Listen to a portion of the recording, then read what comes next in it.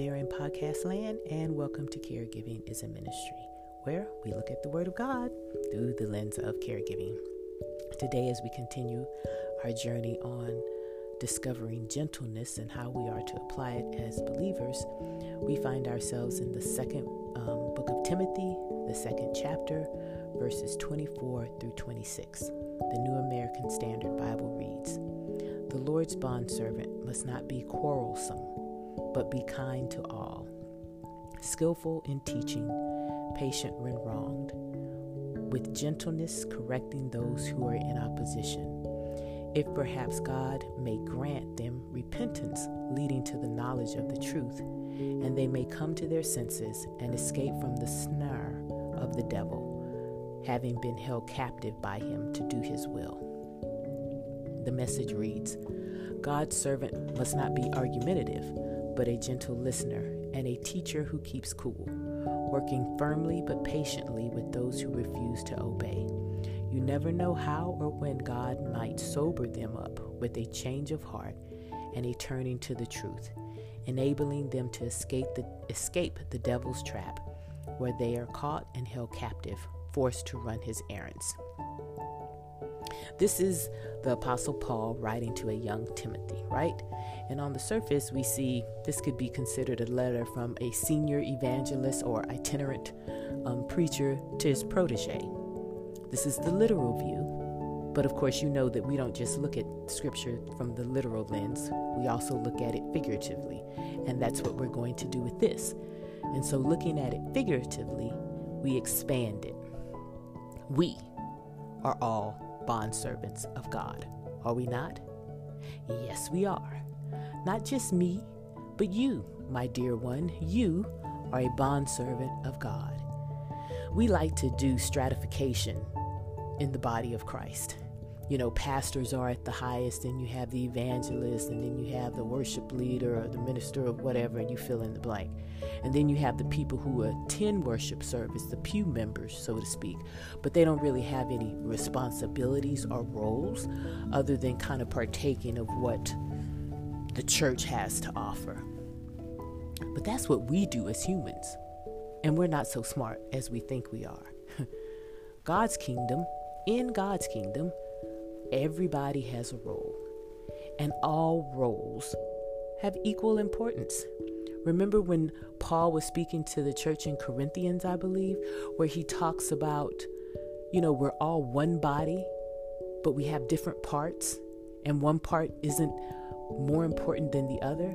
That's the same concept that I'm trying to equate to this verse and our being bondservants. We don't have to have a quote-unquote position. You, just being simple little old you Christian, have a role in evangelism. It isn't that you have to take to the streets and proclaim the good news, unless that's what God has called you specifically to do, but that you are to allow your relationship with Him to be transparent enough so that other people see Him through you or in you. You don't have to announce that you're a Christian. Your behavior, your lifestyle is what announces that you're a believer. Just as we've discussed that God doesn't have to shout that He is God, because the sun rising shouts of His goodness. The birds chirping attest to the fact that He's God. The gravitational pull of the earth attests to His majesty. And you attest to the fact that there is a God. Likewise, it's our behavior that is to allow people to see and take notice that we are citizens of the kingdom of God. Now, let's examine this verse, knowing that God is speaking directly to us, you and me. Now, how are we supposed to act? It says that we're to be kind to all. We know that from several other episodes through different scriptures. There's no discrimination. We are to be kind to everyone. And then it says to be a gentle listener. That's the Message version. But what is a gentle listener? Have you ever encountered a person who listens to respond versus to hear what you're saying. You can see them formulating a response while you're in mid-sentence, ready to give you advice or suggestions that you didn't ask for, quick to interrupt. That, my dear friend, is the opposite of a gentle listener. Trust me. A gentle listener actually listens, doesn't interrupt or interject, but allows the person to freely express their thoughts and feelings, almost like a therapist. If any of you have had a therapist or had a therapist or have a therapist or counselor, you notice that they just allow you to speak. They may ask probing questions, but they're gently listening to what you're saying. They're hearing you, and they hear what you say, and then their response is tied directly to what you have said, and it will be for your good. This is what Paul is instructing us to do. We don't need degrees in that, although the people who are trained, of course, they have far more experience in that, but we as believers can practice being gentle listeners. The Holy Spirit can help us do that. Look at what the follow-on verse says. Staying calm, offering correction if needed. All of this is to allow God to work through us in the hearts of others, to draw them near and closer to Him. Let's not ever forget that God has a big picture, bigger picture than what we can see. And it's for God to draw His creation back to Him. And He does that in neat ways because He uses us, flawed individuals. Believe it or not, He wants us close to Him. And not solely so we can have eternal life, but so we can also enjoy this life. Remember Jesus' mission statement, I came so that they may have life and they may have it more abundantly. God wants to fellowship with us here, while we're here, as well as when we come home to Him in eternity. Today, I want us to own up to our roles as being Christ followers, bond servants. We are the first image of Christ who people see. A gentle spirit is exactly what Jesus displayed numerous times through His earthly ministry, and He's asking us to do the same. Let's pray. We come to You, Father, because You are good and You are kind. We come to You because we know that You have all power in Your hand. And we come to You because of Your great love for us. We acknowledge that sometimes we may take You for granted, that we don't make enough time for You or make any time for You, or that we like to go off and do our own thing and then come maybe and ask for Your protection or Your blessing or just help because we've gone off and done something that we can't quite get out of.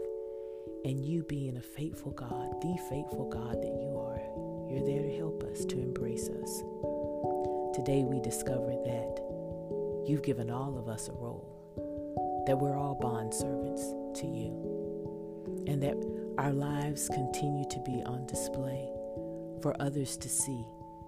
Help us to allow them to see how precious You are to us in the relationship that we have with You.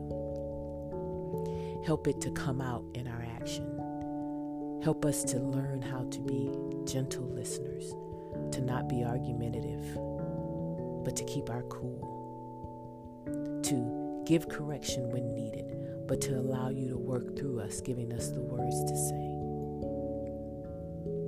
Today we accept our role as bondservant, and we allow You to move in our life, in our lives, and in our hearts, because we trust You.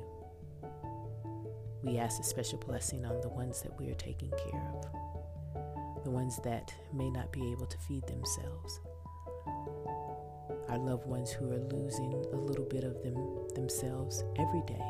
Their autonomy is leaving every day. But help us to be strong in You, to complete the task of caregiving that You've placed before us. Help us to continue to look to You for guidance as as we provide guidance and assistance to our loved ones. I pray that each and every caregiver, Lord, who is listening today, that their loved ones feel the peace and the assurance of your love. And that where there is pain, Father, that you ease it. Where there is heartbreak, that you mend it. Where there is broken relationship, that you mend that as well. Allow people to ask for forgiveness for harsh words, for things that have happened in the past, and to allow this season in their life to be a season of peace and of love. We love you and we thank you. Help us to walk worthy of the calling that you have on our lives. We love you. In Jesus' name we pray. Amen. Have a good day today, my fellow bondservant, and go and minister the act of caregiving in the name of Jesus. Bye.